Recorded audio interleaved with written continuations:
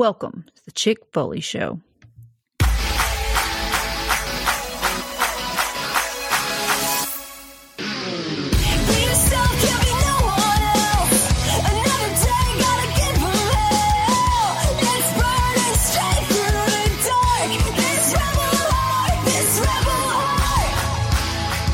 What is up, Foley fam? We are back with another episode of the flagship, the Chick Foley Show. It's been about a month, I think, since we got together. A month? It's been a while. Really? Since all of us, yeah, because we've been we've been doing Chick Quickies. Yeah, we all kind of been doing our own thing. You know, we're like when Bray Wyatt, God rest his soul, when he kind of just, it wasn't no animosity. He just broke up the Wyatt family, right? And everybody went and did their own thing. So, we've had the goal line going, a couple Chick Quickies mixed in. Marco killing it with open mic. Yeah, we've just been all over the map. But we are all four back and ready to talk some wrestling. But before we do that, let's introduce the stars of the show. Sheena, how you doing? I'm doing good. I was actually taken aback that it's been a month since we've all talked. I guess because we, kind of talk on and off behind the scenes. But stoked. And we've still been actively podcasting. Yeah. We haven't got, the Power Rangers haven't combined. Yeah. So how you been doing? I guess I'm doing okay. We got our butts kicked in flag football tonight, so that was kind of a bummer to start the night off. But Brett played a good game, though. Yeah, Brett played a good game. And some of my new plays I designed this week work like a charm, but it's just 6-year-olds trying to play flag football. It's a lot. And the group we don't actually got a ton of 6-year-olds. Yeah, Brett just turned 6. We have I don't think we played a team younger than us. Yeah, we have one guy that just turned 5, and we have one guy that's actively 4. So it's we're just I don't got quite enough guns in the chamber, man, or enough bullets in the chamber. Surprisingly, we've hung with some teams though. I mean, we've done good. Yeah, we got blown out tonight. There's only a game we got blown out. I mean, we could be in second place. They only really had one awesome player, but we won't even get into all that. But it was just we'll save that for the goal line. Yeah. Marco, how you been, dude? Doing good. Just chilling over here, like you just said earlier. Just cranking out some interviews and stuff like that, and hopefully have some more coming down the pike. Again, we were just talking a little bit before this. I have Sheena coming on for a Halloween special. Her and Over the Moonsault, Casey will be doing that. We'll be talking all things Halloween, so that should be fun. And just to say, I think I said this on the Raw Down. I was like, actually no, I was in an interview with Acefield because that one's coming out soon. But I kind of equate the Chick Foley show to now a pay-per-view. And we do the TV. So the open mic TV show, you have the goal line TV show, the Chick Quickie TV show, and then the pay-per-view happens, and then that's when you get Sheena. She's like the Roman Reigns coming in. She makes a one-time appearance, and then she takes off. It's definitely been a busy last. That's funny, dude. Busy last couple of months, man. Luckily, you guys are like Solo, and I'm like Solo. You're the Usos, the Pod Warriors, and we're just doing our own thing until Roman comes back into the fold. That's what's up. I like it, man. I dig it. Jordan, what's going on with you, dude? Yeah, man, everything's good here. I went to a concert last night. Peek behind the curtain. Tell us what concert it was. I went to Nickelback last night, and yeah, I know everybody fucking hates on them, but dude, they put on a killer show, man. They're so good. It just became the popular thing for everybody to hate them. I've seen them quite a few times. Cena. They're awesome, but these three were supposed to record without me last night, and I shot Stella a text, and I said, "Hey, don't go to sleep tonight. I need to be on this week, so everybody doesn't shit on AEW. You need somebody in here to make sure the show stays afloat." Jordan put the word into our beautiful daughter Stella, and she did the rest, man. Yeah. Kept this freaking on the hook till close to about 10 o'clock. Yeah, right? we were. It was late when we finally called it and was like, "Dude, we're not going to start the podcast right now." We got Mark out on the East Coast. I always feel so guilty, so he's already out.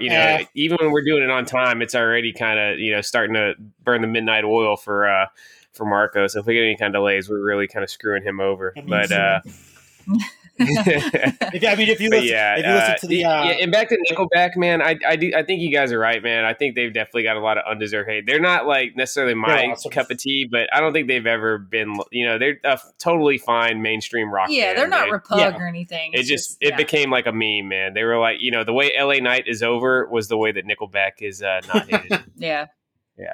But yeah, Sheena, tell us what's new on the forum. Not a whole lot. It's kind of winding down, but I am harvesting loofahs. You guys like loofahs, like you wash your body and wash your dishes, like the little scrubby pads. I grew some last year, but I started them late and a lot of them didn't get to fully mature. But this year I was on top of it and growing lots of loofahs. So if you go to penny.acre, you can follow all my my homesteading crap over there. So good stuff. So you can actually see what we're doing, but that's what's happening right now. Harvesting loofahs. Are these loofahs like better for you than a store-bought loofah? Do these give me some super moon vibes where bro, I'm scrubbing my butthole with one of these? Of course they're better, dude. Yeah, you don't want to be scrubbing your balls with microplastics, all right, dude. Send me some loofah sheets. Dude, I'm gonna hand sew you with organic cotton thread, like a nice little loofah pad. That would be a nice little gift for a little 5-year anniversary gift for Marco and Jordan. Dude, yeah, I'll give you a nice little ball scrubber. Make sure we hook up the nice. pod wives also. Yeah, and they are they're compostable. So once they finally they've scrubbed their last butthole, then you can just put them right in your compost bin. They're biodegradable, plastic free, and they don't have any all toxic chemicals or microplastics or anything. So they're way better for you, way better for the environment. So you guys will get a care package. Jordan's going to want one with a stick on it so he can get inside his nooks and crannies. I'll put one on a stick.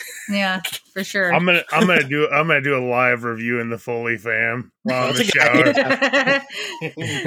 shower. I love it. Sheena, remind the listeners where they can find you guys on social media. You can find me on Instagram at Chick Foley, Marco running the Twitter machine at Chick Foley Show. Join our Foley fam and all the fun stuff we have going on over in our private Facebook group at chickfoley.com. And the links to all of our Pod Foundation brethren are over there too. We got Coming Down the Aisle, Extra Cooler, and all the content that they're pumping out over at Turnbuckle Tavern. So yeah, Turnbuckle Tavern, Two Bad Chads. We love you guys. We know y'all are Team AEW all the way, and I give you guys shit just good naturedly, but yeah, man, love what you guys do for the overall wrestling community. We're really starting to see their numbers kind of really go up the last couple months. And that's great to see because for the longest time I was like, dude, these guys are pumping out such high quality content, and I just hope it's finding the eyeballs and the ear holes that it should. And dude, the Chads put in so much work, making all the podcast collateral, all the stuff that you got to make, all the graphics and the reels and all the things that you have to put out to market your podcast. So shouts to them, dude. They make me feel guilty sometimes for the amount of effort they put on, I know. We put our logo on a title photo. We put a lot of effort into, we do put a considerable amount of effort in the planning and stuff. And I think we do a good job, but they do a great job, man. Yeah. Well, before, I don't know.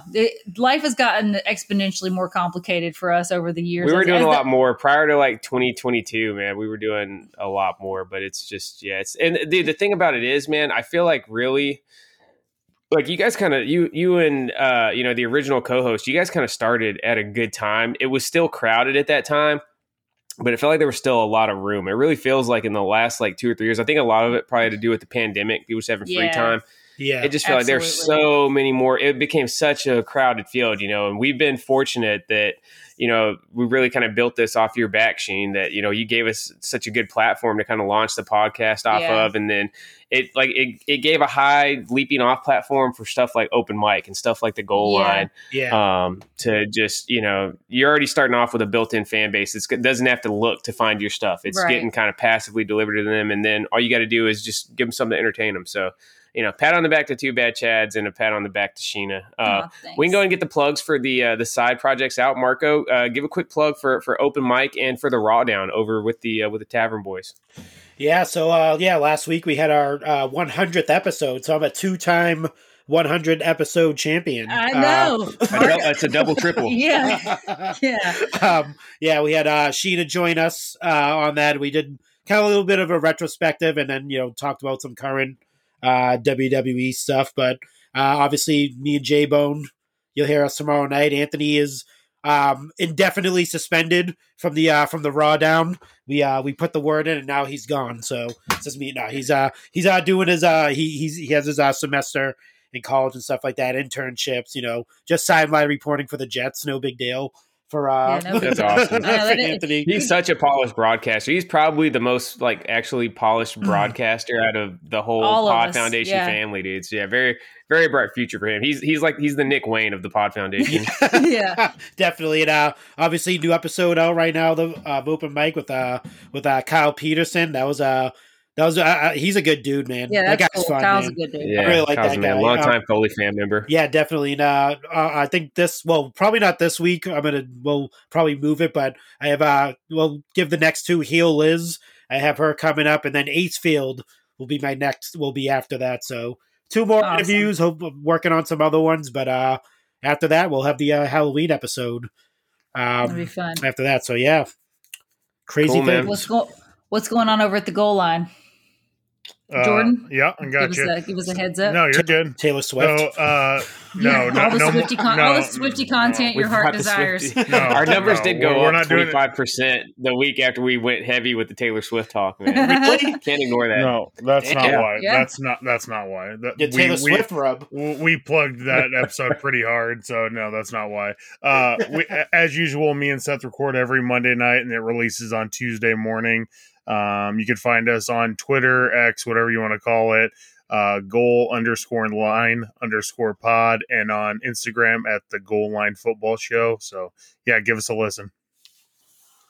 All right, I think that's it for housekeeping. You guys ready to talk some wrestling? Let's go. All right, so you guys want to kick it off with NXT? I say we just go in chronological order, yeah. Yeah. All right, so what night? This was Saturday night, right? Saturday night. I feel like it was a long weekend. So It felt like I felt like I was watching wrestling for basically like 72 straight hours between, it's going from SmackDown all the way into Raw. It was just nonstop. Yeah, so we'll kick it off with NXT No Mercy. What were your guys' overall thoughts? I'll start with you, Seth. What was your overall thoughts of the event as a whole? NXT is back, man. I can proudly say that I was kind of, pounding the drumbeat for NXT a while back. Now it's really kind of starting to get some serious love from all the wrestling fans, but that was the closest thing I feel like we've had to a takeover since the black and gold kind of went up in smoke. It felt very takeovery. It was good, man. Still a shame, but great. Freaking, tip of the cap to Shawn Michaels, dude. Like, he is building something special down there, and he's not doing it with all stars from the indies. That's for the most part, it's homegrown. Now, some of those guys like Carmelo, a few others, they had a little bit of experience on the indies, but for the most part, these guys they're bringing in, developing in the the WWE style and letting them go. So it's been a lot of fun to watch, and bringing people like Becky and Dom back down to freaking and even Baron Corbin, dude, bringing them back down to NXT. Yeah, dude. It feels organic, dude. Like the WWE universe, that should really be a thing. It should be like its own kind of little world where stuff like that happens, and they've done a great job like that in NXT. Way more than they have on Raw and SmackDown. So I just, I loved it. I gave it 2 thumbs up. Marco, Jordan, were you guys sports entertained? Of course, always with NXT. We joke about on the Raw Down. J-Bone does not watch NXT at all. Still haven't convinced him to do so, and I think he should. Definitely from this past weekend show, it felt like every single match on that mattered. Like if you were if you're following every NXT TV up until that that show this past weekend, you could definitely tell there was payoffs for the most part with these matches with Trick winning the title. Becky, that was a surprise to me. Yeah, dude. that was crazy.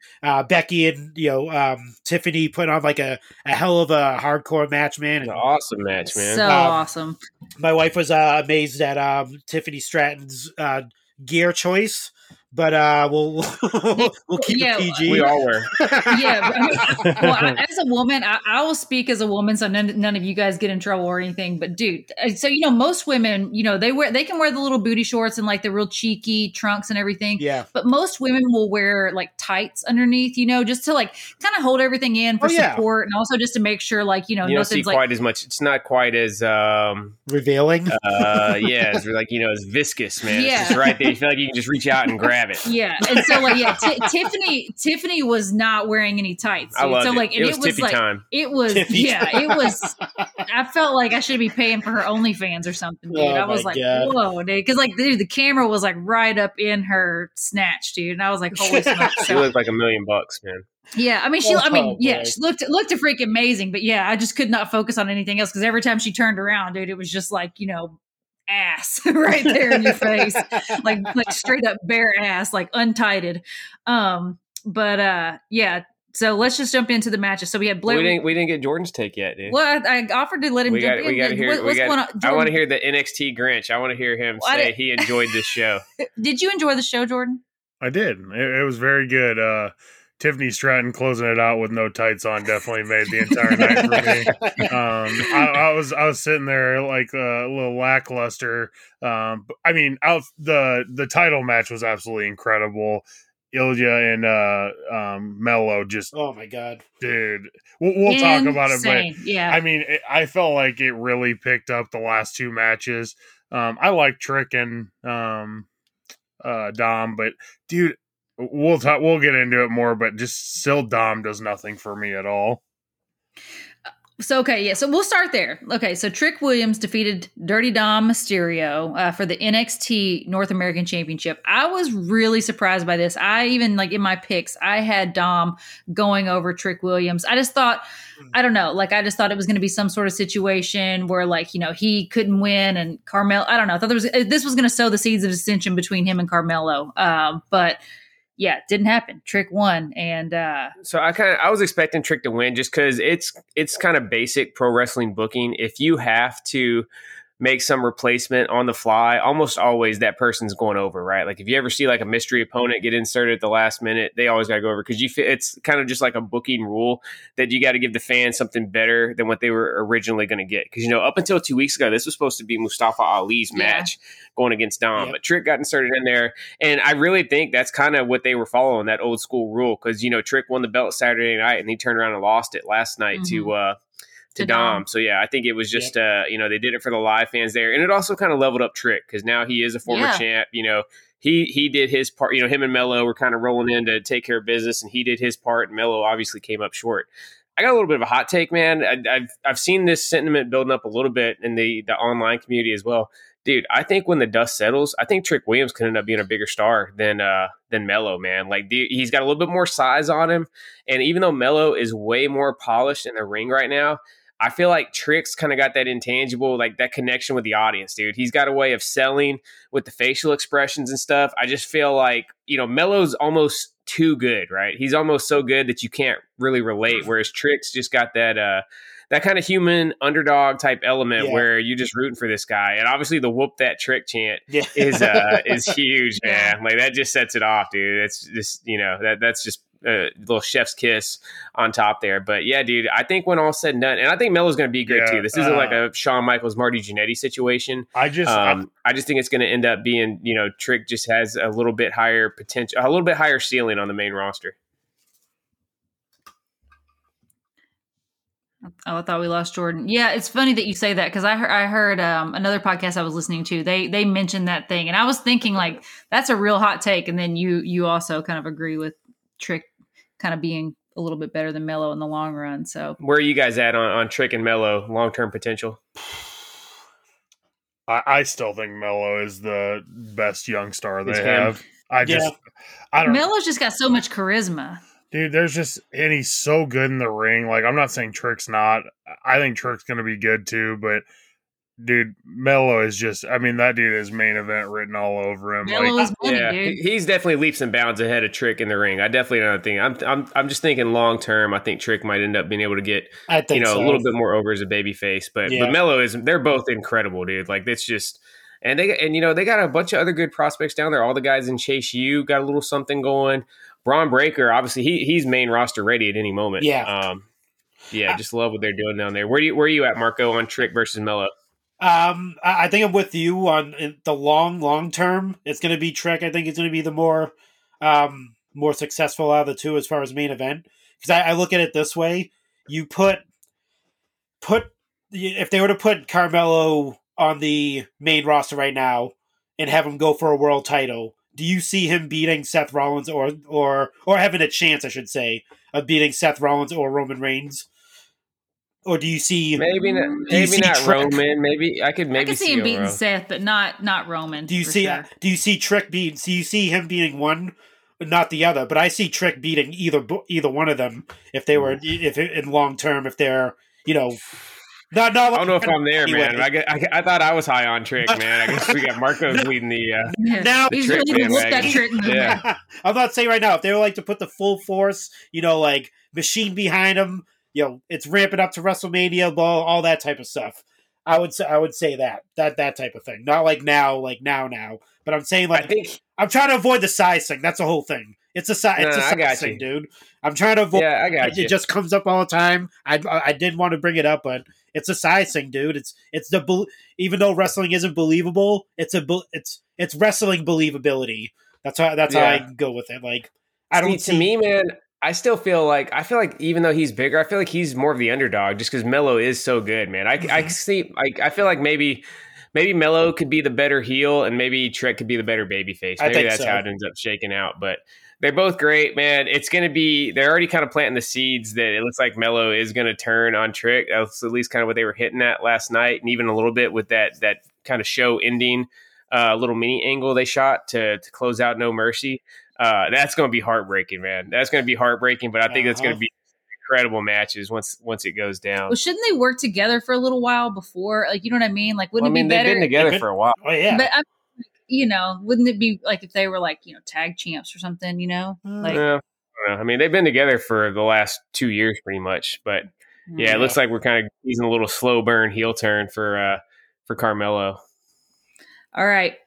Any other thoughts on Trick versus Dom? I think I didn't really have any other big. I kind of got all my takes out off of No Mercy. Now that Ilja and Melo match, that was instant awesome, match. dude. That may be the best match WWE's put on this year Dude, across all three brands. Ilja is just insane, dude. Like, he's an absolute beast, dude. I've been a fan of him like ever since the freaking NXT UK days. Yeah. But yeah, he's awesome. He has leveled up so much, man. I mean, really, it's probably you could take any of Gunther's 2 or 3 best matches and mix them in with both Carmelo versus Dragunov matches, and that's probably your match of the year candidates for WWE. Maybe go Rhea and Charlotte from Mania in there, but they have set a very high bar with the first 2 matches they've had so far. Hopefully, we get a part 3.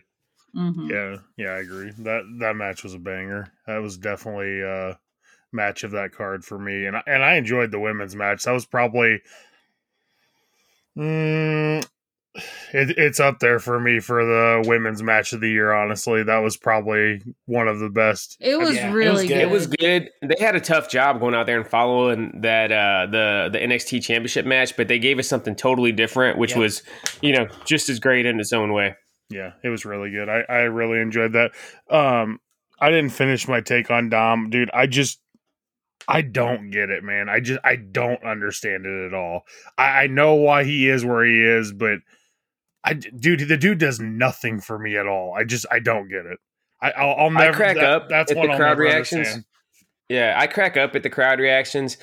I kind of agree with you. I'm fine with him doing what he's doing now. I feel like once the Judgment Day kind of just disbands and this thing is over, he needs to go down to NXT for about a year or two and really kind of find himself. I think if it, I had said originally back in 2020 when he was coming up that once the Seth and Ray storyline ended, I thought he was going to be lost in the woods. So he's already kind of exceeded my expectations, but I don't think he's at a point where he can stand on his own. I agree with you, man. I think he's got to be, the freaking the shit talker, the person everybody hates the most in some sort of faction situation. I just don't think the charisma and the in-ring work is there for him to be a complete solo act. He has improved a lot, but I think he needs to go down to NXT and just cook for a little bit, man, and maybe it'll work out.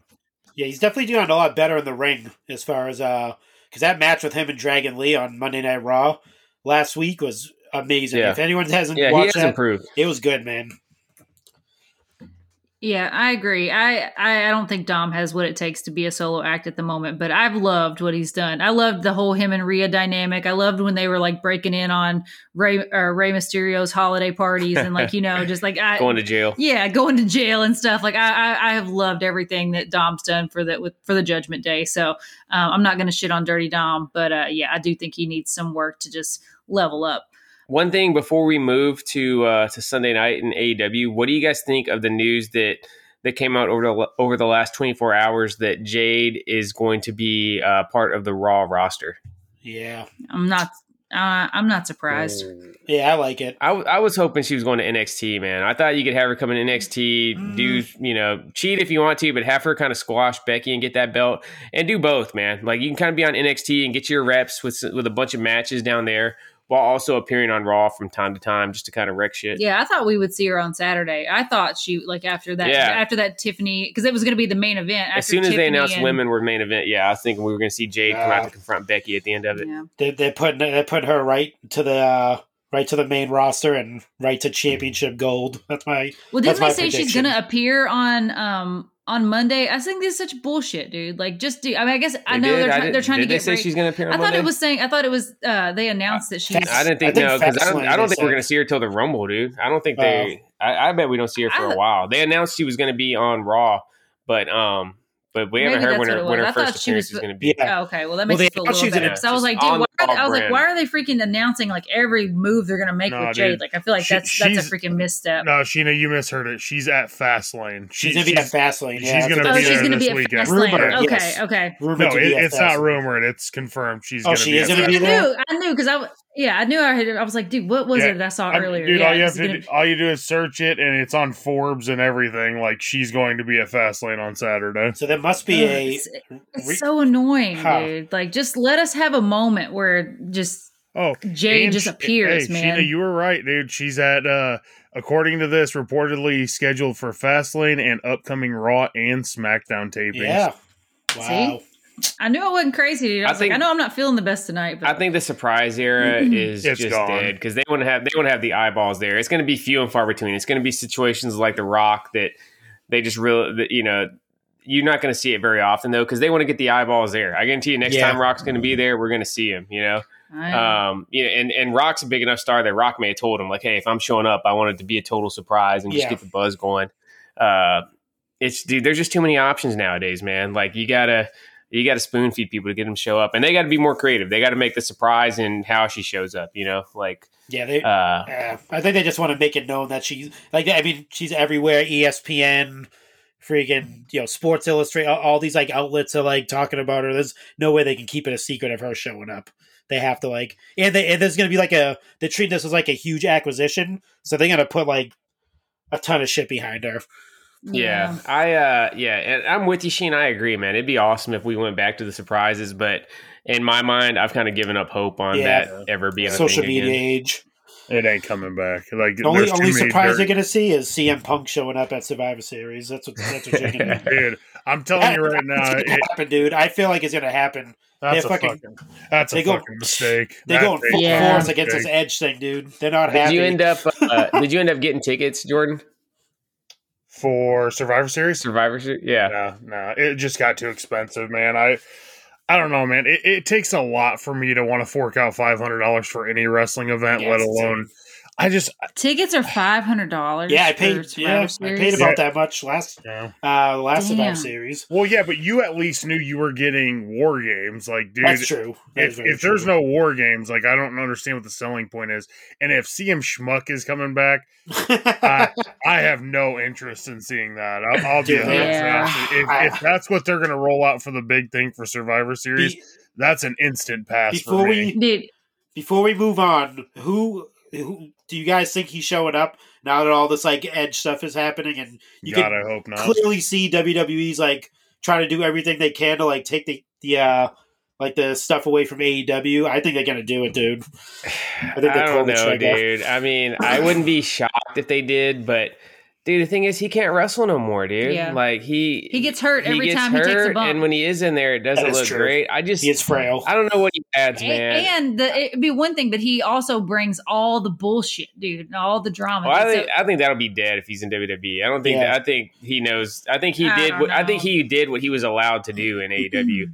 I don't necessarily think that'll be there. I don't really know what he adds, man. I wouldn't be shocked if they did it just to fucking do it. You see how they're loading up, and they're making, this is going to be the biggest episode of NXT of all time next Tuesday, just because AEW Dynamite's going head to head with them. They got freaking John Cena and Cody and Paul Heyman are going to be on NXT. Yeah, Cody's making a major announcement. Yeah, so I wouldn't put it past him just out of pettiness, but like, what would you even do with him? He's not going to fight Roman. I think the only two candidates to face Roman at Mania this year is The Rock and Cody. Triple H is done, so he can't ever have, he can't have that blow off with Triple H. I guess maybe CM Punk and Seth would be a big deal. Seth's been talking mad shit about CM Punk, so maybe. Yeah, CM Punk and Seth would be a kind of big deal, but I agree with you, Jordan. I don't want to see it, but I wouldn't be shocked if it happens. Let's go around the horn. I will say no. I don't think he shows up at Survivor Series. I don't think he shows up. Jordan? I don't think he shows up at all. Dude, I know what you just said about like he was allowed to do what he wanted in AEW, and you guys weren't watching WWE when he was a big deal in WWE. I mean, Marco was, but you and Sheena weren't. Dude, towards the end of his run, it kind of seemed like he was doing the exact same thing. Like he just did what he wanted, and he just took his ball and went home, dude. This is the way this dude's been for the last 10 years, man. It's who he is. That's who he is, yeah. I don't think Triple H likes him at all, man. I get it that they're putting stuff out in public that he'd be open to it, but I don't know, man. I think the way he left WWE and did UFC and then just got his ass kicked, and then basically we had this 5-year period where everybody's begging for him to come back, and then he comes back and pulls all that shit in AEW. I think that's the end for him, man. I just don't understand why WWE would muddle up their roster with CM Punk. Like, dude, can you exactly? WWE has so much stuff going on right now, like so much good stuff, dude. So why would you just bring in and just imagine they bring this fucking dude in, and let's just say Rollins carries that belt till WrestleMania, and that's the match Rollins gets at WrestleMania. Like, is CM Punk a big deal? Yeah, that's a gigantic fucking letdown if that's what they're doing, though. For Seth Rollins, dude. Seth Rollins deserves a way better. He deserves better, that. Dude. Yeah, like exactly. I'm sorry, man. Like CM Punk deserves nothing at this point. He got everything handed to him in AEW, and still it wasn't enough. He still had to complain and whine. They started a new show just for him. Still fucked that up. Like, I don't know. Like, dude, why are we even talking about this dude at this point? And like Seth said, dude, he cannot stay healthy. He literally fights. He won the title and then had to freaking relinquish it. Or did he relinquish it, or did he just they have an interim champ? He was hurt anyways, but then he got so the first time he won it, they had to go interim. Then the second time he won it, when he forfeited it, he was hurt then also. He's just a mess, dude. I wouldn't mess with him. I kind of want to see, you brought up Seth's match for Mania. Hopefully they let him just run with that belt till then, dude. I kind of want to see Seth and Gunther, and let Gunther keep the belt too. Let's go WrestleMania 6 style, night 1 main event, world champ versus IC champ, Seth versus Gunther. That would freaking slap. Oh, yeah. Gunther has to be the one. Gunther has to be the one to take the belt off Seth, I think. Like, that's the only one that makes sense. That definitely seems where we're going. Dude, I want to see him take the IC title into that match, dude. Let's not. I get the desire to like give somebody else the rub, but dude, I think the biggest match you could have would be to have him rolling in with a 1 year plus undefeated streak going against Seth, who's probably he's right there with Cody for the biggest babyface. Yeah, because who are you gonna have to beat Gunther before he goes up against somebody at Mania? Dude, that's the problem they're gonna run into with him is. I mean, at this point, like, who is beating Gunther? Like, outside of Roman, I mean... and he's a heel, so you can't really... It's not like, you're going to have a babyface go there and cheat to beat him. Yeah. Yeah, that's what I mean. Like, who's beating him? Like, dude, he's on such a dominant run right now. I mean, it's not as dominant as, obviously, Roman's, but... I mean, dude, seriously, like, who in WWE are you looking at? Like, oh, he's going to beat him. Like, there's nobody. Yeah. I'm thinking Gunther. The only two people I see him fighting at Mania is Seth for the belt, or they give us Brock and Gunther, man, which would be pretty dang cool also. Man, dude, I just... Brock and Gunther would be cool. It would be good, but I just... Dude, Gunther has to be wrestling for a title at Mania, man. I don't know. No, I feel you. All right, let's get the beverage break, and then we will dive into Wrestle Dream.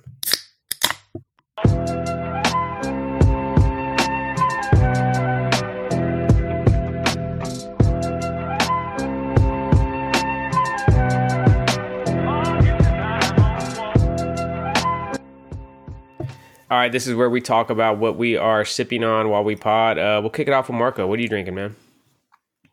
I am sipping on something new. It is I'm going Halloween style tonight. It's Warlock Imperial Pumpkin Stout. It's that sounds like it's got a high ABV. Yeah, it is. It's 8.6. Nice. Jesus. It's already pushing midnight over there in up in Boston, dude. You gonna be able to make it to the end of the show with us? I'll be totally fine right now. It's like 80 degrees and I'm like sweating all the alcohol out. Okay. So we're good over there. But it's Southern Tier Brewing Company is the I don't have the ingredients, but I remember it's like graham, pumpkin, vanilla, chocolate, and some other stuff in there, and it's actually very good. That sounds awesome. I love a good stout every once in a while. There's nothing that you can drink like, back to back, but every once in a while on a nice chilly night, cold stout is the way to go. I'm drinking, I think, probably the manliest beverage that's ever been brought to the beverage break in the history of the Chick-fil-A. It is a Simply Spiked watermelon lemonade. Ooh. Oh yeah, you're definitely manly tonight. Super manly. That's like this will put some fucking chest on you right here. Like Sheena can smell the testosterone just coming off of me. Testosterone with every sip, oozing dude. out of his pores over here. Jordan, what are you drinking, dude? I am also sticking with the Halloween theme, dude. I am on a Halloween beer kick right now. I think I've been drinking Halloween beers for like 3 weeks. Nice. Tonight I'm drinking a Shipyard Brewing Company Smashed Pumpkin Ale. Ooh. This is out. It's Shipyard Brewing, and it looks like it's canned in Portland, Maine, South Burlington, Vermont, and Rochester, New York. Holy shit, dude. I just looked at the ABV on this. A little peek behind the Jordan Wells curtain. On Wednesdays, I do what's called networking, and we just go to the bar and drink for, 4 hours. And then we went to dinner with my dad, and I drank some more tonight. And then I just cracked these. These are 9.0 ABV. Me and Jordan last 20 minutes of the show is going to be just me and Sheena while we hear Jordan and Marco just gently snoring in the background. Yeah. So. Wow. All right, Sheen, what are you drinking? I have the most boring thing of the night. I told you guys I was going to get on the Halloween wagon, and I will be on next week. I will bring a Halloween cocktail and or beer to the podcast, but I'm drinking out of an orange cup, so that'll bring a little bit of holiday spirit. But I'm having some high quality H2O tonight. Like I said, it's just I wasn't feeling the best tonight, so I'm just trying to stay hydrated and somebody's got to lead this show with all you freaking alcoholics. I'm not gonna lie to you, Sheena. I thought that was a segue to you announcing you were doing Sober October, and knowing you as the horror queen to the horror king. I would have literally probably just told you guys to kick me off the show if Sheena said she was doing Sober October. Because in the last 10 days, I've heard 20 people say they're doing Sober October. Which is fine. I feel if you feel like you need to do Sober October, then that's totally fine. However, yes, the quitters, dude. It's football season. It's spooky season. Dude, this is the best month of the year. The weather's changing. It's fire pit weather. I lose a lot of respect for people when they tell me they're doing Sober October. I love the fall flavor profiles. I just love all of the spices and the warming. It's all for me. So next week I will come correct. But yeah, tonight, like I said, we got a late start. A little under the weather, and so yeah, keeping it clean tonight. Speaking of spices, maybe next week you can do a cocktail with the KFC rum that we got. Yeah, from our buddy Phil. Yeah, Uncle Phil from across the pond sent us some KFC. What was the actual name of it? Dead Man's Fingers is the name of the actual distillery that they make a bunch of different rums, but they partnered up with KFC to do a KFC inspired rum. Yeah, it's not supposed to taste like chicken or anything. It just uses inspired by their blender of spices. It's supposed to be a savory, peppery butterscotch type deal. Yeah, it's okay. It's yeah. Well, I thought we were going to save it for next week. I was trying to give them a little tease, but I guess Sheena's let you out behind the curtain. Yeah, we took a little. We tried it this afternoon at room temp. While we're just chilling in the backyard, nothing, and it was just fine. It tastes like a normal spiced rum. Maybe if you put it in a cocktail, you can kind of open up some of those flavors a little bit. But yeah, I wasn't super impressed, but still cool because now I can say I've tried KFC rum. That's true. Ready to talk some AEW? Let's go. Yeah. All right. So on Sunday we had Wrestledream, AEW Wrestledream, and what were your overall thoughts of Wrestledream? So this is probably the least promoted pay-per-view AEW's done so far, but I still thought it came off like a big deal. I like the Antonio Inoki tribute before the show with his family. I thought they should have leaned into it a little bit more. This was kind of Inoki inspired. I thought they should, give us a couple little video clips, here and there between matches, some of Inoki's highlights, because dude, there's a lot of American fans that don't know. And dude, Antonio Inoki, he's like, I mean, as far as international wrestling goes, he's right there with like Hulk Hogan and Ric Flair for the biggest stars of all time. So I was kind of expecting a little bit more. I thought it was going to be kind of like those old school WCW Slamboree shows back in the early 90s that honored the legends. But presentation wise, production wise, it was cool. It wasn't too far outside from most of the other AEW pay-per-views we saw, but I thought it was fine. Sheena, I have a question for Sheena, though, before I give my breakdown here. How many matches did you make it through before you were Wrestledreaming? So a little peek behind the curtain here. So we started watching it. We were out on the patio. Everything was going good. Well, then I had to go put Stella to sleep, right? So I went upstairs and laid down. She had to tuck her into bed, not put her to sleep like Ken Shamrock, Steve Blackman. I didn't. Go to sleep. Yeah, I didn't put her in the coquina clutch. Yeah. But so I laid her down and put her to bed, tucked her to bed, and then I freaking crashed out while I was laying down with her. And then I came back down and Seth was like, dude, you missed like 4 matches. And so I stayed up. Yeah, she was literally gone for like an hour and 20 minutes. And I'm like, aggressively watching the match, staying engaged on the live thread, updating the spreadsheet for the Foley Picks League. And she's like, what'd I miss? And I'm just like, dude, go on Twitter and just look it up. I'm not. I enjoyed the show. I thought I had been asleep like 30 minutes maybe. And then I come downstairs and it's just like, dude, you missed half the show. I did enjoy the show, but it was definitely like, it had the AEW pay-per-view thing where you're just getting pummeled with awesome action back to back to back. And it can be a little bit exhausting. So, it's tough to kind of muster up the mental energy to kind of recap an hour and 15 minutes of an AEW pay-per-view on the fly. Yeah. So there's your answer. I got to see, go ahead. I was going to say, but having said all that about Sheena probably falling asleep during this show, because, I mean, I basically figured that's what happened when you stopped commenting in the live thread. I was like, well, Sheena's asleep, and Seth wasn't exactly saying, like, oh, Sheena really enjoyed that last match. Like, nope, just nothing. She's gone. Which I honestly think is pretty normal for you, because those shows are just so long. Like, the AEW pay-per-views, you can guarantee I'm going to at least fall asleep for 1 to 2 matches. Like, it's a given, because, dude, AEW runs long, and like Seth said, it's just mentally taxing because there is so much going on, and there's so much like high flying action in AEW that I feel like sometimes I'm just like, just get overstimulated. That's one thing. I know it sucks for the fans in the arena, but I do kind of appreciate the way that the WWE pay-per-views in the Nick Khan era, it's usually been like, a 8 to 10 minute break between every match. Sometimes you end up getting a little bit longer than that, where they'll do a couple like just random video segments, maybe like a backstage interview, and then you get back to the match. Because I feel like it gives me a chance to kind of recover, refill my drink and get hyped up for the next match. Whereas, AEW is great also, but I just definitely feel like, there's that episode of The Simpsons where Homer gets sent to hell and he's just getting, donuts because that's his favorite thing, like shoved in his mouth 4 at a time, nonstop. That's kind of what I feel like when I'm watching AEW, because none of the matches are bad, right? The matches all kick ass, but they're just coming at you nonstop, dude. It's just kind of, wearing your senses out. I think that's why I like AEW so much, honestly, because it's funny that they did the Inoki tribute, because I mean, this felt like a Japan show. There was no talking at all. Like, the match ended, the next guys were coming out. Like, there was no, like you said, there was no break in the action at all. Like, there was like a 1 minute break, and then the next guy's entrance music was hitting. I liked it, man. It's just, this is the thing I always tell Seth when he's like, man, I don't know how wild I am about AEW right now and things like that. I'm just like, it's not supposed to be WWE. Like, they are not trying to be WWE. All AEW wants you to do is watch wrestling. They don't care about the rest of it. They don't always do the best with story building. I'll admit that.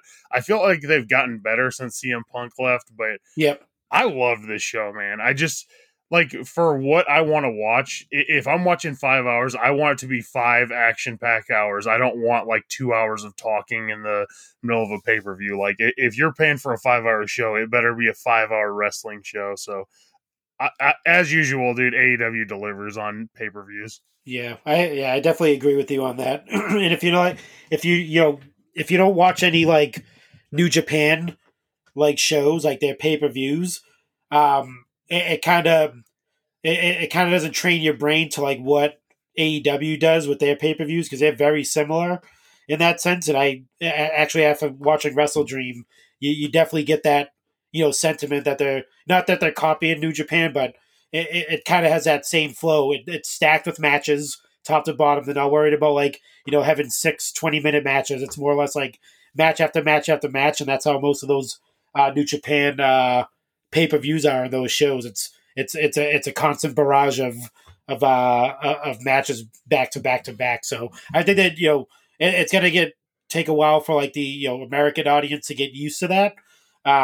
But I think it's like Jordan said, it's different from WWE. Don't look at it through. I'm gonna take a term from the Turnbuckle Tavern. Don't have Fed brain when you're watching a AEW show. Watch it as a wrestling fan, and I think you'll it won't take you out of it as much.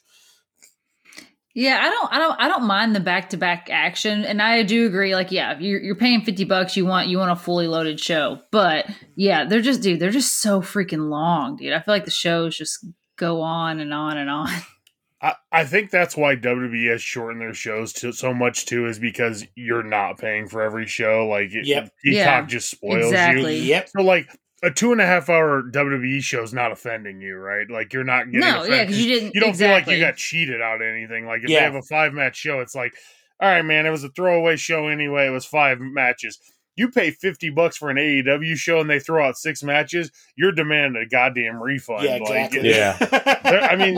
WWE used to do this shit back in the day. There was 9 matches on every pay-per-view because you were paying for it. Mm-hmm. I mean, when you're paying $50, it better be worth it, because that's one thing AEW cannot do. They cannot lay off this style, because if they do, people are going to stop ordering it, because they obviously have a hardcore core audience that are going to order every show no matter what. Yeah, and we haven't missed we've ordered ordered every show. Yeah, we haven't always watched say to Jordan, dude, when Jordan gets on to me for hating on AEW, I'm like, dude, I feel like I can say what I want because I put my money where my mouth is. I have pumped a lot of dollars and cents into that company, man, since they kicked off in 2019 between figures, merch, pay-per-views, and I enjoy it, dude.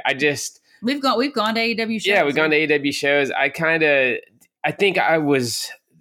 guess my big problem with AEW, dude, I'm kind of chasing the recent nostalgia. AEW from the time, because they got started late 2019.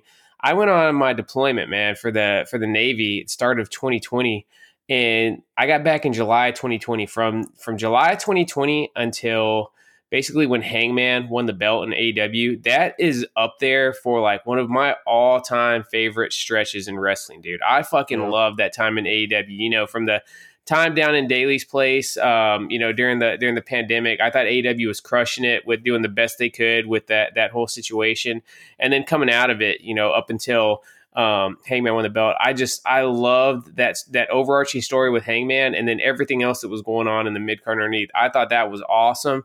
And I felt like the time when they really put Punk in there, I just felt like it went down, and I don't think it's been back at that level since, dude. And WWE's kind of just been the same, you know what I mean? The Bloodline story's been cool, but WWE's always WWE, so it's just whatever to me. But I think maybe that's kind of why I have a little bit more negativity. Maybe I'm a little bit more unfair to AEW than it should be, just because it was so great during that time, and I was like, dude, this is the best wrestling. Yeah. It was can't miss TV. Yeah, and I feel like it's let me down since then. So maybe that's where it comes from, dude. I do want to be clear though. I'm not an AEW hater. I think it would suck if they suddenly pulled the plug on it for whatever reason.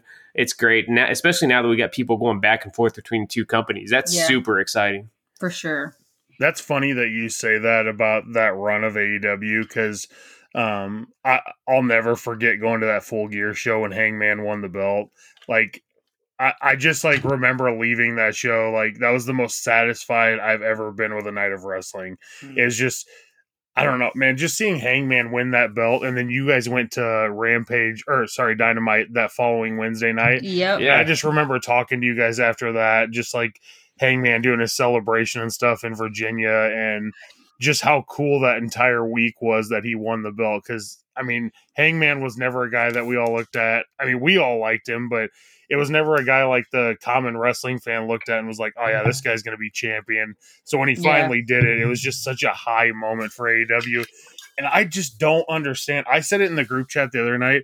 I see so much shit talking about Hangman. Like, what is not to like about this dude? Why do He's people awesome, hate Hangman, dude? He's good on the mic, super likable character, man. Good looking dude. Yeah, I don't think he's put on a bad match, dude. Yeah, I'm with you, man. That was awesome. And he's freaking, dude.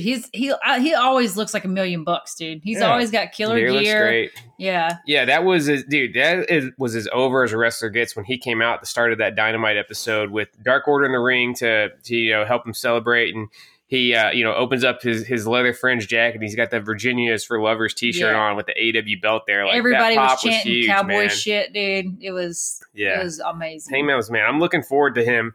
I figure at some point we're gonna get like Hangman's redemption, and he makes another run at the belt, and it's gonna be awesome, dude. But yeah, I'm with you, man. Hangman's one of the top 2 or 3 guys they have in AEW. Yeah. What was your favorite match of the night, Jordan? Don't say it, dude.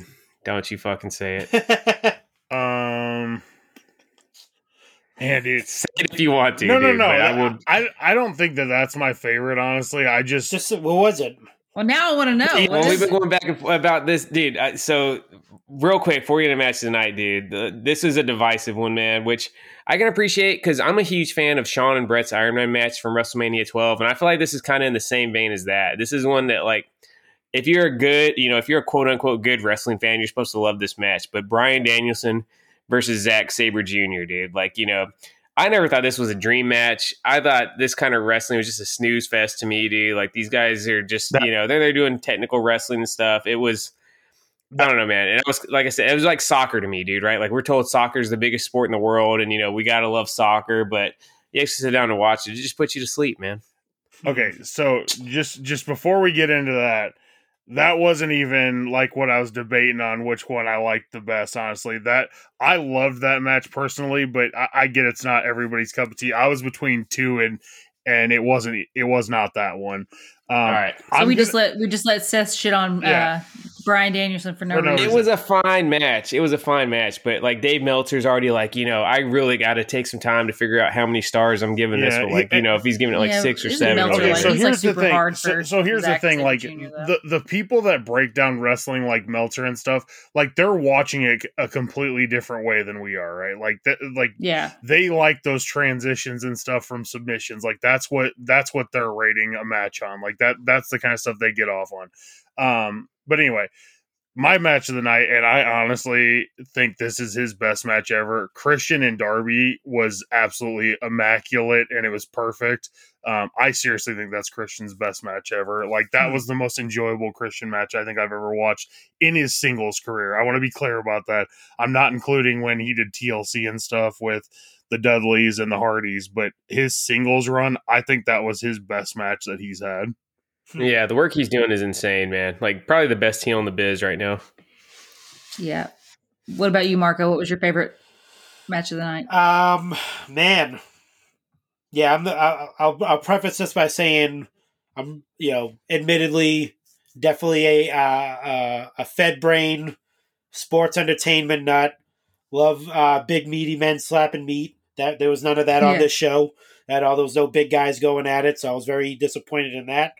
But tiny dudes doing flips. But I'm gonna say my favorite match of that night was Bryan Danielson and Zack Sabre Jr. Dude. Oh my God, that's freaking NyQuil, man. Dude, I think there's 4 matches on this card that honestly there's not an argument that it was the best match of the night. Yeah, because you don't see that type of wrestling, like stateside. I agree. Anyway. The match was flawless, and I put that in the live thread, dude. When I was kind of bagging on it, and Jordan kind of challenged me, I will admit, dude, from a straight up wrestling critic standpoint, the match was flawless. The work was super tight. It was clean. It made sense. But there was just no emotion to me, man. Like, why do I care, man? Why do I care about these guys going at it? And I don't think I don't think the wrestlers did a great job of selling the emotion in the match, man. Like, Kenny and Will Ospreay put on a match, can't remember, it was a couple pay-per-views ago. Yeah. It was similar. That was a dream match, and that lived up to it, dude, because Kenny and Will both brought the emotion also. I feel like these guys were just going out there and... they also had... You got to think, well, Kenny and Will Ospreay also had a match before. They already wrestled before, so they already had the chemistry Yeah, I get that. Yeah, I don't think it was a chemistry between Danielson and Zack Sabre. I don't think it was they clearly could go together. I don't know, man. The story just wasn't there for me. You got to give me at least a little something, dude. I loved it, dude. I love the transitions in the match, and I'm not even. I don't want to say hate. I'm not a fan of Dave Meltzer. I'm not a fan of Wrestling Observer or Brian Alvarez or any of those dudes. So I don't live and breathe off of 5 stars and all that stupid shit. That's not how I go by with wrestling. And I just as a wrestling fan and as a me watching sports entertainment most of my life, and then recently getting into not recently in the sense it's like yesterday, but recently get into more the New Japan style of wrestling, more strong style type of wrestling. This match set itself apart from every other match on that card. Yeah. To me, anyway, as far as what they did in the ring, as far with the like you said, the transitions, they did striking involved. They played the story with Bryan Danielson's arm being broken, and then Zack Sabre Jr. working off of that. Dude. Just go back and watch it again and see it because it's amazing, dude. That match had one of the best spots ever, and me and Seth texted during it when it looked like, when it sounded like Zack Sabre broke Bryan Danielson's arm. Oh my god, dude! Did the snapping sound. So how the hell did they even pull that off? Dude, I need to go back and watch that again, dude. So I know remember Marty Scurll used to do it with the finger snapping, and the way he revealed it on his podcast with Conrad, he would flap his arms down and was smacking his elbows against the side of his body to make that slapping noise. I didn't see anything in the moment. I didn't see anything, and I kind of just forgot to ever go back and watch. You need to go back and watch and see if there was some sort of slap there we didn't see, or if they had it queued up with somebody backstage. Because obviously it didn't snap Danielson's arm, but it was timed up perfectly, dude. If they brought that sound from somewhere else, freaking that's crazy. Yeah, that was incredible because it definitely sounded like he broke his damn arm. Yeah, it was gross. But my match of the night. Yeah. Go ahead, Jordan. No, I was just gonna say I agree with Marco. And Seth did say it was flawless. That match was near perfection. As far as a technical wrestling match, and that's what they build it as, is a technical wrestling match. Dude, Nigel sold that match so well on commentary too. I legit thought Seth traveled to Seattle and put on a British accent as much hate as Nigel was spewing at Daniel Bryan did. And I was like, is that Seth put on a English accent? I hear him on commentary right now. This dude hates fucking his guts, dude. Hey, when Daniel Bryan pinned him, and he's like, well, I guess we know he's not a technical wrestler at all. He had to pin him. That's not a technical wrestling move. I was like, yeah, dude. That was the first thought that came in my head. I was like, dude, that's Seth right there, dude, with an English accent. Just shitting on this guy. It was great. I'd say my match of the night, man, was Hangman and Swerve, dude. I thought that was they brought the most story to it. A lot of emotion. I'm a huge fan of both guys too, man. Big win for Swerve, dude. It looks like Jay White's getting the next shot, dude. But sooner or later, we need to see Swerve make a run at that AEW championship. Yeah, I think for so. sure. I agree. Swerve and Hangman was my match of the night too. That was. I think it's what I saw before I went upstairs. That was what I was debating between, dude. Swerve is, dude, he's on another level, and having Prince Nana dance out to the ring with him and stuff. Just the whole presentation of Swerve is absolute perfection. And I have never seen Swerve get hated on, and for some reason, the last 3 days, I have seen more Swerve hate than I've ever seen in my life. Really? What is there to hate legitimate about? hate, Yeah, or just people say they don't get it, they just don't understand why he's over. I'm like, did you? Cool. He can go in the ring. He's got a good look, and he looks like he's put on about 20 pounds of muscle since he left WWE. He bulked up. Yeah, he definitely bulked up. He doesn't look like shit row Swerve. That's crazy. I don't get it, dude. He is an absolute I don't know, man. He's just a master of his craft. The moves he does, they always look violent. When he does that kick to the side of the head, it just looks nasty. Because you know why? He doesn't do rapid moves. He does a move and then he'll slow it down or walk around the ring. He give you a chance to let it register what he's doing.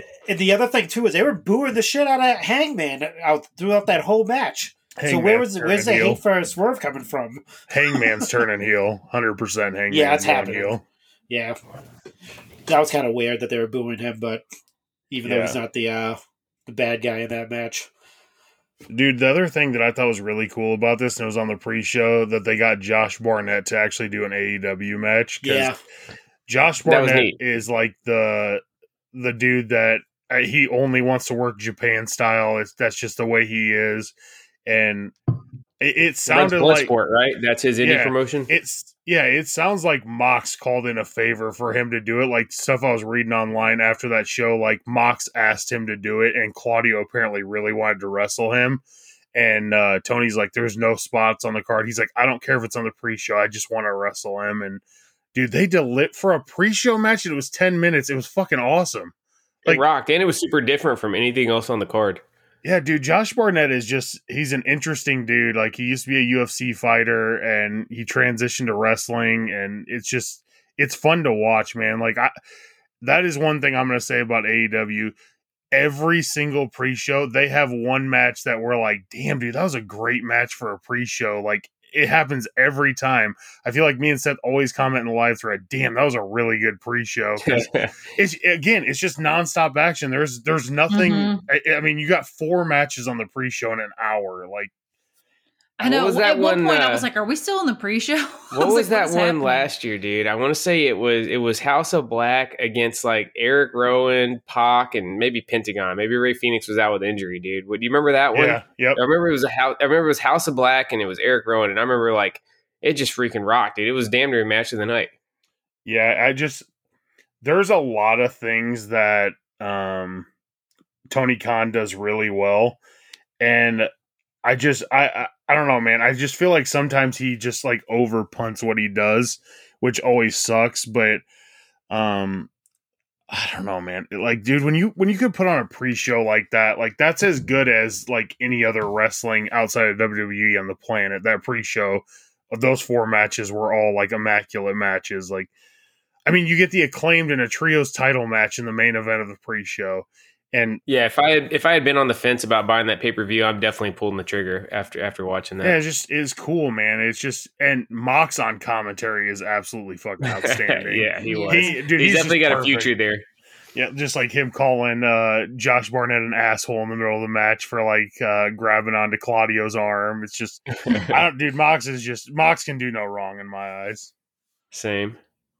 All right, so we cannot finish talking about this show without talking about the debut of Edge. I'm not going to call him Adam Copeland because that's we thought we knew him. Yeah, we thought we knew him. now he's Adam Copeland. Yeah. So what were your guys' thoughts on Edge? The possibility of him showing up was obviously there, dude. But I even picked on my predictions. I was like, no, you know what? He's not going to show up, dude. And I was freaking wrong. So, what are your thoughts? Oh yeah, we got to mention one thing before we continue. Also, I had a absolutely perfect Picks League card for. You nailed it on a tough card. That's a tough card for sure. Too. Like when it got to the end, honestly, that was the first time I've ever just like went down a card and just went with what I thought was the most obvious choice for winning. I put no thought into that at all. Dude, my best cards always come that way. Whenever I start doing like, deep diving and like researching and like really overthinking, that's when I always mess up, dude. And when I just go with my heart, dude, I always have the best cards when I just go with my gut, dude. So there's something to be said about that. As far as the Edge thing, I honestly thought we were going to end that show with an absolute wet fart when Sting came out. I'm like, oh my God, this is seriously how they're going to end this. Like, dude, the crowd needs something because Darby just lost. And dude, and I'll give Tony Khan credit. He never does that. Me and Seth were texting about it. He never lets a hometown dude lose a title match, or a girl never lets him lose at home. Like, he cannot help himself. Can't resist that hometown pop. He can't help himself, and he did it. And I'm like, dude, if they don't have Edge come out, I mean, you guys can ask Ari. I kept saying, I was like, this is just such a shitty way to end this show if Edge doesn't come out. I just don't see how this show's a success if Edge doesn't come out. And then they played the video of him getting into the car, and I was like, holy shit, he actually is going to come out on this pay-per-view. Because, dude, it's one thing to speculate that someone's coming out, but when Edge actually came out, to the music and everything. Yeah, it wasn't even like a change of music, dude. It was like nuts. I've never seen wrestling Twitter explode more, honestly, than that night. Like everybody was just so jacked to see Edge there because, I mean, again, seeing Edge leave WWE, the Machine, and go to AEW to finish his career, because he's gonna finish his career there. Like this is the end. There is no going back at this point. I don't know, man. It's so cool. And like him and Christian have been best friends for 30 years or whatever. It's awesome to see. I'm really happy he's there. And Seth even said it. Seth said WWE would have given us an Edge and Christian feud, and it would have just been the most like nobody would have remembered it after a month. Like AEW is going to give us the proper Christian and Edge match to close it out. Oh yeah.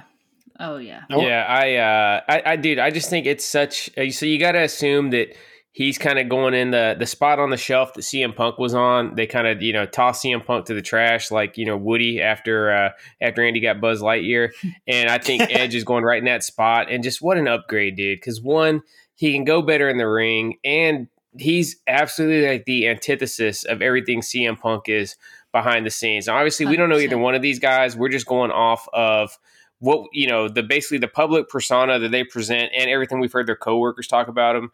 Edge is just such a chill, positive guy. I think he's going to be huge for that locker room. Awesome asset for the younger wrestlers to kind of lean on. And dude, I think one, he's still a threat to go as high as you want him to go. He could totally win the AEW championship in a few months, and nobody would bat an eye. And beyond that, dude, he can put on bangers with other guys and help them get over, right? Even if Edge goes over, he can help the other guys get over by just going toe-to-toe with him in the ring. I just think it was just 100,000,000% upgrade, dropping CM Punk and adding Edge. That's a big win for AEW. And yeah, I think we're going to get the proper final chapter that he just wouldn't have gotten WWE. That's not something that they seem to be into nowadays with the legends. We talked about John Cena's final chapter a few episodes ago, how that's kind of just, it's kind of just going nowhere really. You saw Kurt Angle. He went out losing to Baron Corbin at WrestleMania. It's, as good as WWE's been the last year and a half, 2 years, really going back the last decade, dude, they just don't give their legends the proper send off. And I think AEW will. Just look at how successful they've been with Sting since Sting came back. And Edge has still got a ton more tread left on the tires than the Stinger did. So I'm super duper excited to see where this goes. We were at the flag football game, so didn't get a chance to watch it yet, but I was kind of just browsing Twitter. It looks like we're off on the right foot with him and Christian, so should be a nice little mini feud, man. If I'm Tony Khan, I have them do a little do-si-do right now, and then separate them, and then bring them back together once time's running short, and really close out the chapter with those two guys, whether it be together or against each other. But I'm excited to see where we go with the rated R superstar Adam Copeland over the next couple of years. Yeah, I mean he's the way he's speaking, because he kind of came out before and he interrupted Jericho and Kenny Omega's interview with Renee Paquette, and he kind of said he wanted to be around for the 8th, 9th, and 10th, 11th, and 12th anniversary of AEW Dynamite. So I'm not sure. No, he should get that many. He's not. He could be commissioner. I think he'd be a good on screen authority figure for sure. He's not going to be wrestling that long. I just think everything that Christian told him about AEW, you have to see it to believe it. And I think Edge will be a perfect backstage person when he hangs it up. And I would imagine he's probably going to try to run it 2 more years. Well, he did say he wants to help. That was one of his main things. He's like, when he gets it, he wants to, he wants to help. He wants to develop. He wants to do all those things. He wants to be that guy. He's not going to force, himself on people. If they want to ask him questions, they can do that. But my question to you, Jordan, is what part of Twitter or social media were you on where you seen everyone was pumped for him? Because I seen quite the opposite on that side. I seen, oh my God, why'd he leave?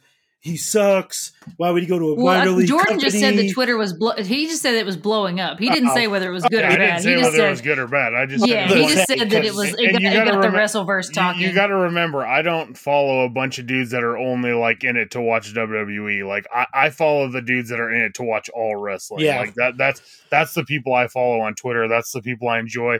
I don't follow Meltzer or anybody like that. Like the only dirt sheet dude that I even remotely respect is Sean Ross Sapp for Fightful. Like that's the only person I even remotely respect because he doesn't shit on anybody. He doesn't say anything bad about any companies. Like he'll say like something negative if he thinks like a pay-per-view ended poorly. But outside of that, like, dude, he just enjoys wrestling. And like, that's the kind of people I like to like watch their feedback on. Cause I don't want to turn off a show and someone be like, oh God, that was the worst show I've ever watched in my life. Like, if I think it's the worst show I've ever watched in my life, the last thing I want to see is somebody else saying, this is literally the worst show ever. Like, I want to be able to form my own opinion on something. But as just to kind of wrap up this Adam Copeland Edge thing, there's a few things they have to do. They have to get the Christian thing right. That has to end properly. Mm-hmm. We have to get another Jericho match. We have to have Edge and Jericho one more time. And I swear to God, if we do not get Edge and Kenny Omega in a singles match at least one time, it's going to happen. Tony Khan is botch city if he doesn't do that. And Edge's last match in AEW should be him and Christian versus the Hardys. Like, they have to at least try it. It might be horrible, but they at least have to do it.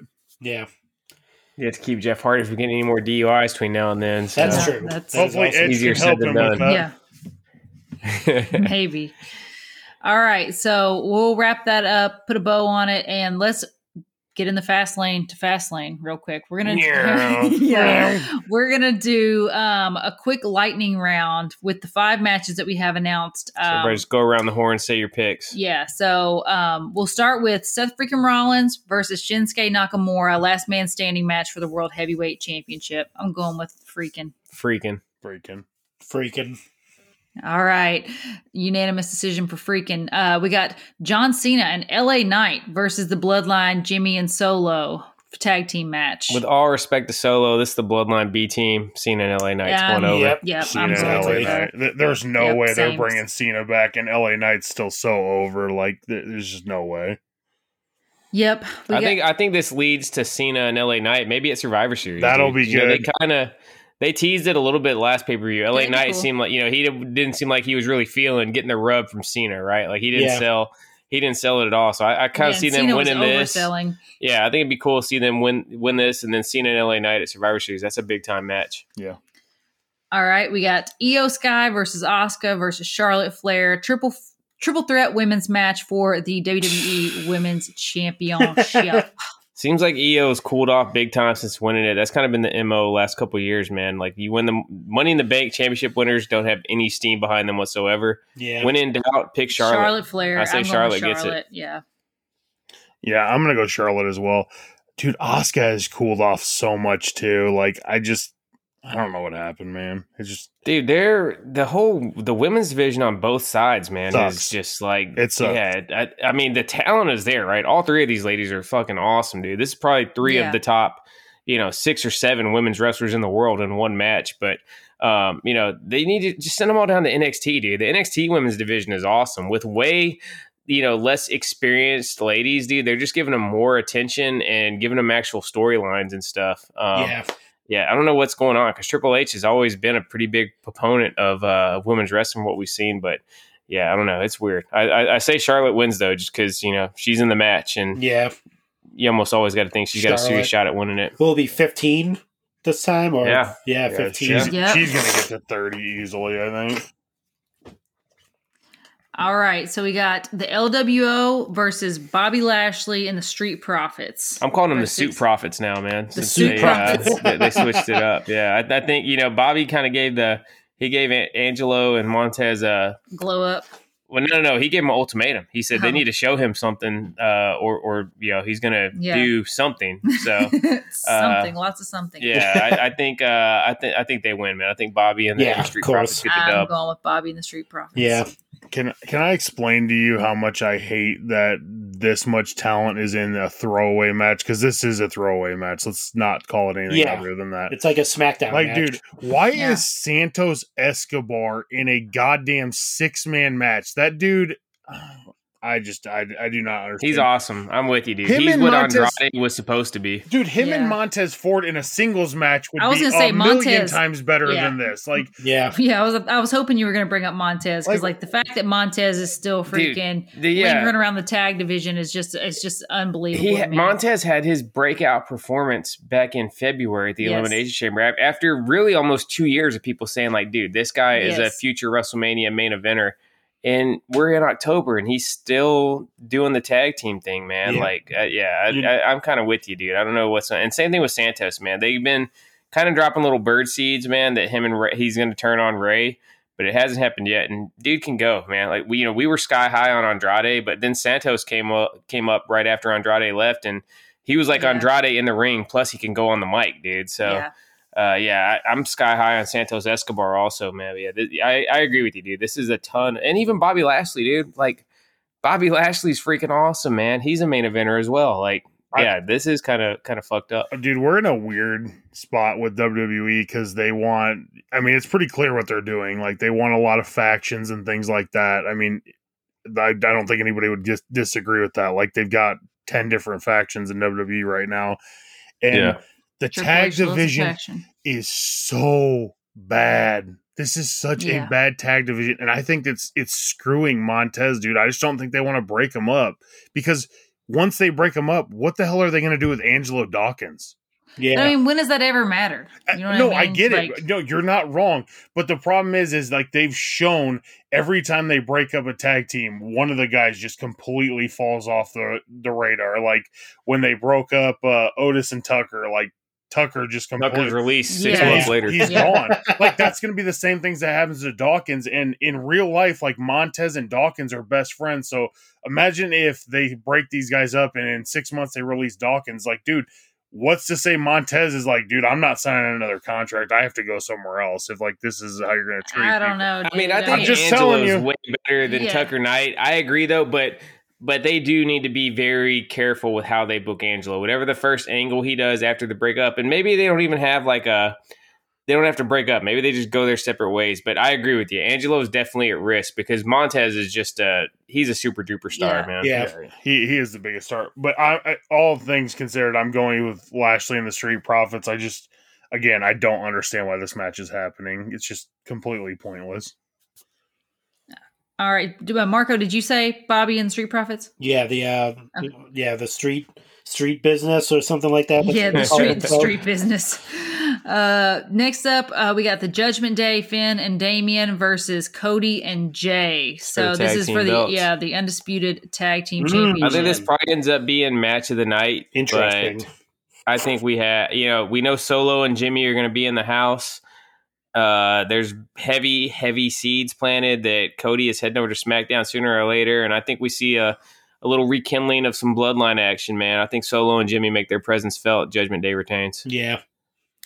Yeah, I mean, the fact that they gave Dom back the North American Championship, and I think they're going to run with this Judgment Day thing a little longer. So going with Judgment Day. Speaking of the tag team division being absolute ass in WWE right now, had to put Cody and Jay together to give you a decent tag team match. But I know, isn't that crazy? The Judgment Day is winning, but this is absolutely stupid. Like, we've done this like 5 times this year where they've just thrown a tag team together to wrestle for the tag titles. Like, I just don't. And these are 2 main eventers. We literally have main event Jay Uso and the top Cody, 2 baby faces. Cody freaking Rhodes, along with Seth. That's your 3 top baby faces on Raw. And that tells you what you have in the tag division right now. That's who they have to put in this match because there's no steam at all in the tag division. Yeah. It's bad. One thing to worry about, man. They have not been making a big deal at all about Senior Money in the Bank. And we got a last man standing match for the championship, which totally lends itself to a cash in. I was not even thinking about that. And this is like the definition of a nothing pay per view, and the quick way to make a nothing pay per view into a something pay per view would be a cash in. So I'd be on the lookout for that. I still got a feeling I can't put my finger on exactly how they make it happen. I got a feeling Damian is failing on his cash in. That's just the vibe I got. I don't see him holding the world championship, in any kind of, when I look in the crystal ball. But I would be seriously worried about a cash in tonight if I'm Seth, or on Saturday night if I'm Seth or Shinsuke. I think Damian's gonna cash in at Crown Jewel. I think they're gonna give the audience there the cash in there. I think Nakamura and Seth are gonna run it back one more time in Saudi, and I think that's when Damian Priest wins. Yeah, we have not had a cash in Saudi, so yeah, that does make some sense. Shane, do we got some listener mail? Oh yeah.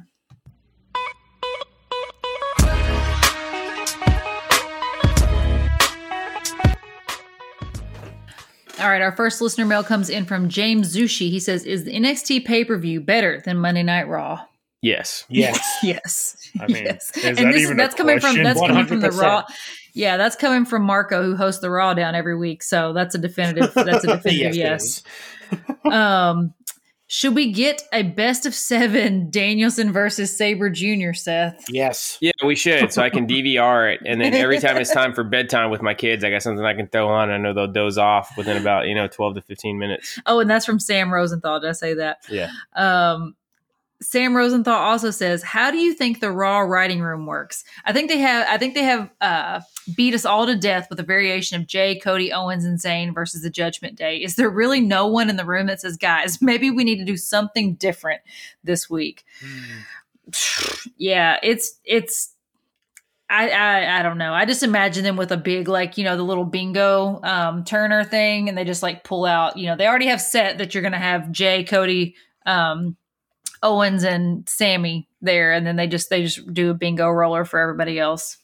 See, I don't know. This is my thing about WWE is they do get a lot of things right, but when they get things wrong, i.e. this exact question, it just gets so repetitive and it's just not good. That's where we're at with the tag team titles right now. It's not good. Especially this time of year, dude. The basically post SummerSlam to the Royal Rumble is always the freaking doldrums of the WWE, where they go super low effort on the booking. I just feel like this time of year, it's always you always get in these grinds where it's just these repetitive ass matches over and over. Dude, when are we just gonna have Owens and Zayn freaking turn on each other, dude? We're 6 months past WrestleMania. They took the titles off the Usos, and they have done absolutely nothing with them in 6 months. That's where we're at with the tag division right now. Yep. And I don't know how anyone can disagree with that. It's horrible. They threw the tag titles on Judgment Day just because they were over. There was no other reason behind it. That was the entire reason, because they thought it would get a pop. And go ahead. Yeah, Sammy and KO, they had the match against Roman and Solo, and then they had the match where they lost the belts. That's the only 2 things I remember them doing that entire reign. That's what my point. So it's been 6 months, and we can remember about 2 things from this title, from the tag team division since then.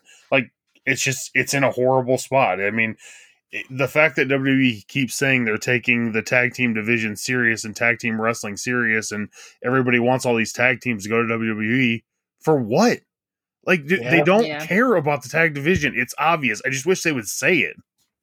Yeah, just say. Well, I mean, you had the Viking Raiders and New Day have had 16 matches. Yeah, and those have been really good.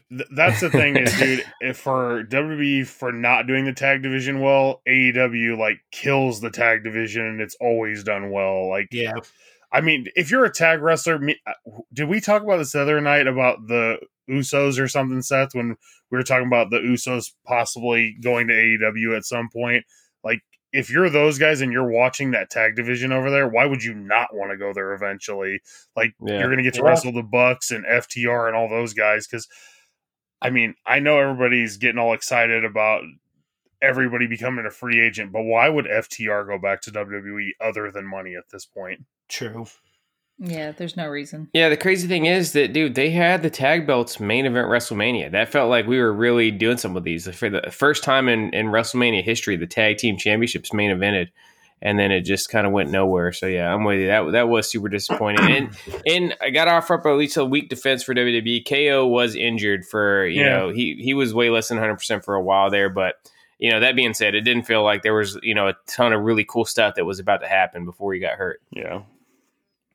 Brett Sharrow says dream matches for Edge and AEW.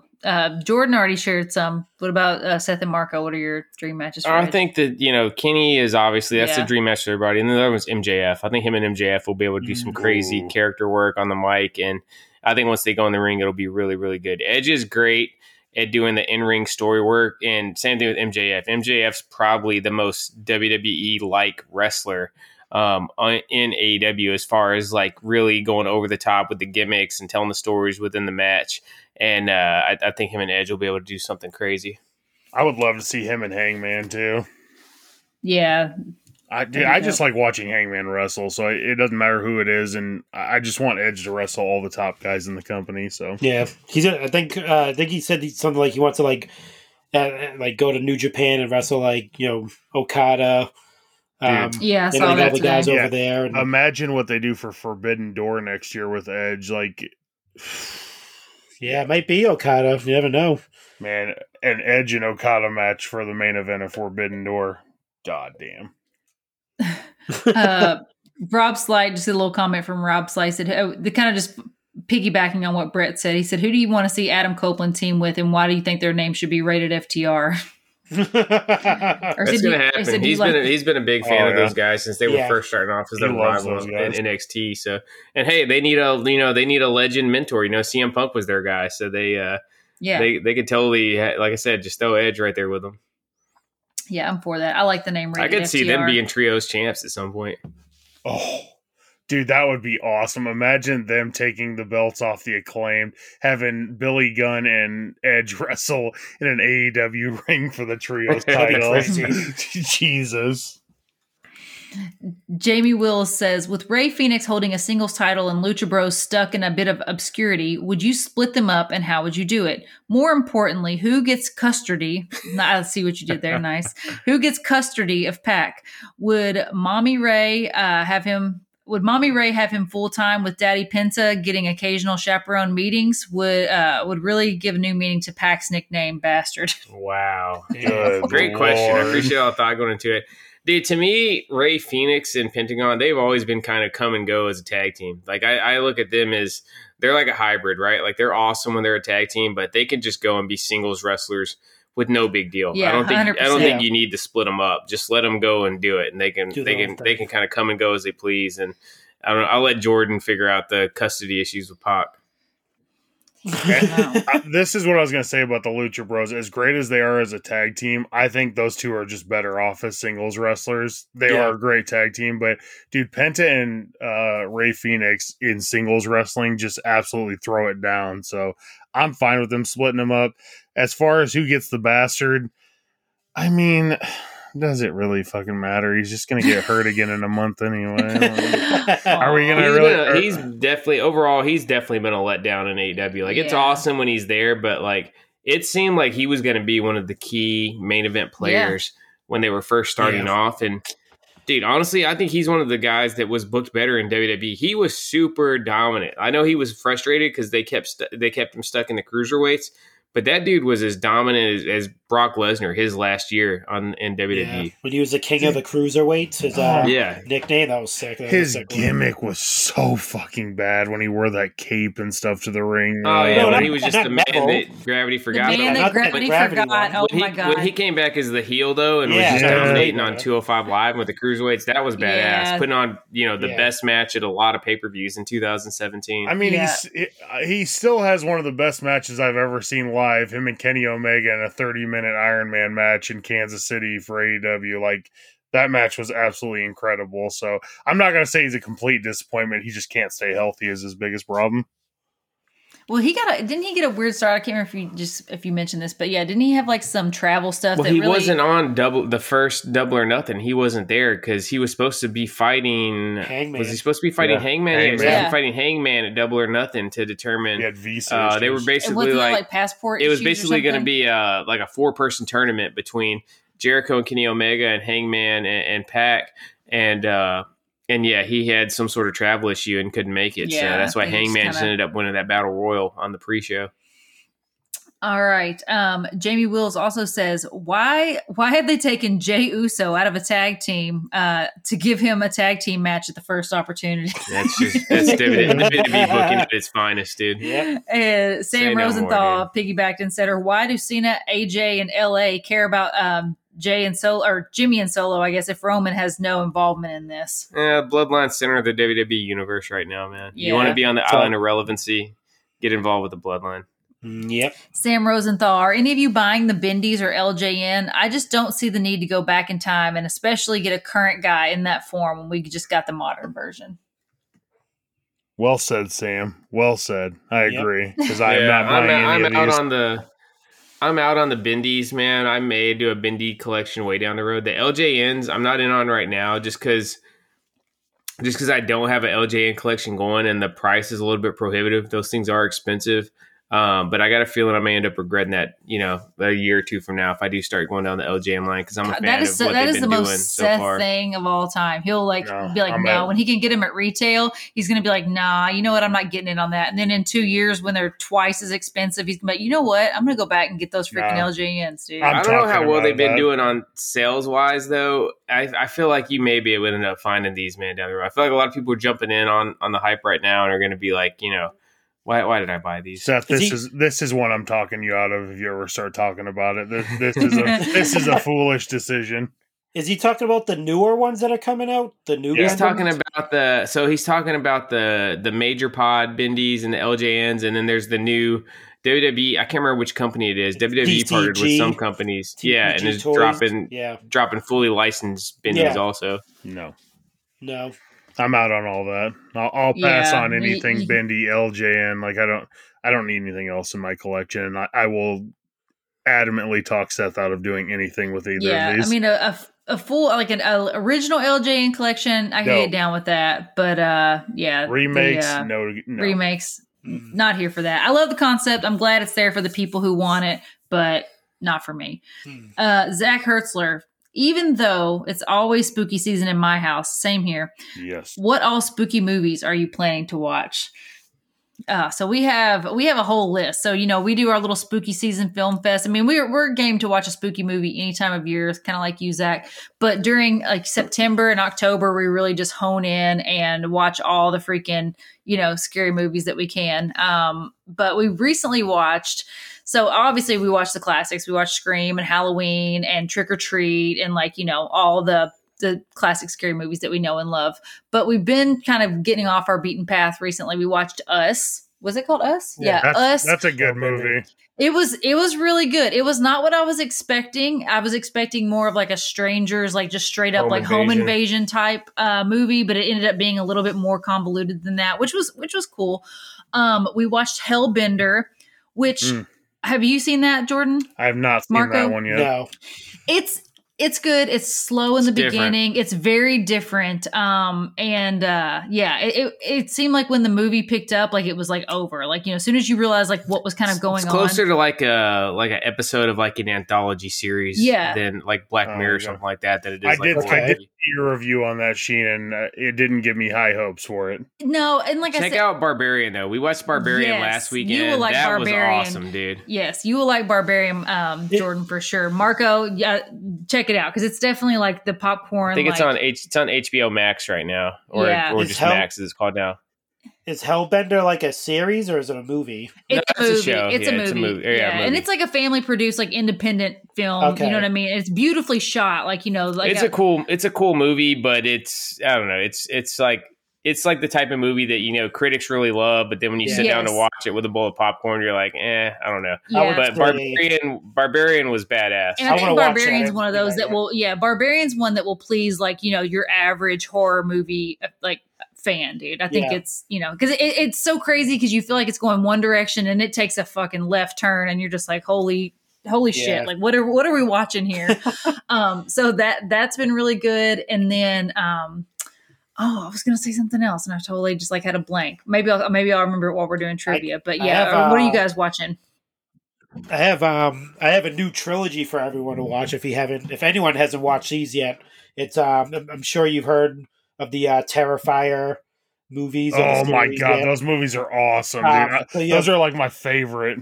So it's 3 movies. It's All Hallows Eve. So All Hallows Eve is the first movie in the series. So that one's more of like a kind of like an anthology where it's like different stories, but they all connect with this clown called Art the Clown, which leads to the next movie, which is Terrifier, and that's all about Art the Clown, and then Terrifier 2, which is got like rave reviews across the board. If you're into gore, it's a gore movie. I know I'm getting old because I'm watching some of this stuff and I'm like, you think you can? I'm not throwing up or anything, but it's just like some of this stuff is hard to watch. The shit that they do on these movies, this clown is it has brutal. A supernatural aspect to it as well as that's on our list, right? I think we have it. We have it on our list. Yeah, dude, it is amazing, and it's Halloween too. It's about like it's based in Halloween, so like all the movies. Oh, I love that. It's all Halloween themed. So you guys will love those movies. Those movies are those movies like those are the gore type of movies that like makes Rob Zombie come in his pants. Like exactly. It's like it seems like they shouldn't even be making this type of movie in this day and age. That's what type of movie these are. It's like. Yeah, it gets a little crazy. Has anybody? We were like big proponents of going to see every new Saw movie in the theaters, and even though it just like completely jumped the tracks and it got so bad towards the end. I heard the 10th one is the second best Saw movie ever. The one that's in theaters right now. The second best Saw ever. Second best. That may be my favorite Jordan quote. Hold on. Yeah. So the first Saw movie is like one of the greatest horror movies ever made. Like once you've seen it once, though, it's obviously not as good the second time. My question is, Jordan, do you have to watch the other 9 to be able to appreciate the 10th? Is it like tie in all of the other 9? I haven't even seen the one that has Chris Rock in it that wasn't even called Saw. I don't remember what it was called, but that was supposedly the 9th one. Spiral. Yep, that's it. It was actually really good. It was a different it was almost like a detective type of movie. It wasn't really like a horror movie. Like all I heard is from everybody that like loves horror movies is like the 10th Saw that's in theaters right now is just absolutely phenomenal. So I think me and Ari are going to try to go see it this weekend. Are you going to go see House of a Thousand Corpses in theater? Oh, come on, Sheen Dog. You don't think I already bought tickets to that? You're awesome, dude. Yeah, dude, I considered it. I don't know. It's the House of a Thousand Corpses and the Devil's Rejects are like my comfort movies. Like those are just like that's Halloween at its best, right there. Yeah, they have a special place in my heart too. It was one of the first movies I think it may have been the first movie that I watched over at your house was House of a Thousand Corpses, and then things worked out for us. So I was going to tell you, we watched when you started talking about Terrifier and you were talking about it being a trilogy. We also watched the Fear Street trilogy, and it is excellent. So I just really, really enjoyed it. It's definitely hits my vein of horror that I'm into. It's got a little bit of campiness, but I mean the story was really good. Everything kind of ties back together. It's good. It's got a mix of like slasher, witchcraft, like it's got something for everybody. Movie. Yeah, camp movie. So yeah, it's got something for everybody. Really, really, really good set of movies. And I really like the casting. You're going to see a bunch of people that you are familiar with. So yeah, if you haven't checked out the Fear Street trilogy, it's worth watching. Yeah, it's good.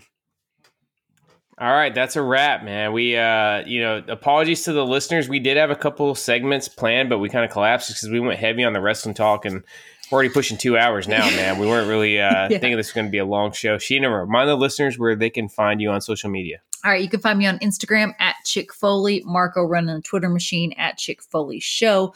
Join our Foley fam and all the fun we're having over on our private Facebook group at chickfoley.com. Want to remind you guys to support our presenting sponsor, Ringside Collectibles. They got their Halloween sale going right now, so there's a ton of really, really cool figures at low prices, and you can use code Chick Foley to drop an additional 10% off the already low cost.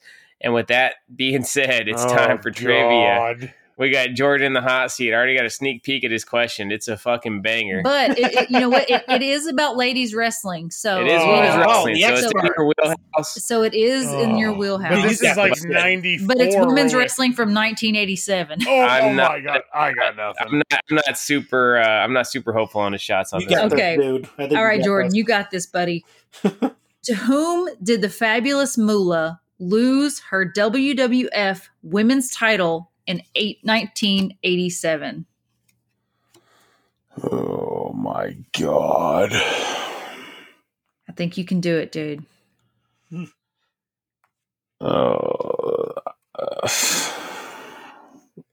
Dude, I can't even think of any women's wrestlers in the 80s. Toss out any guess.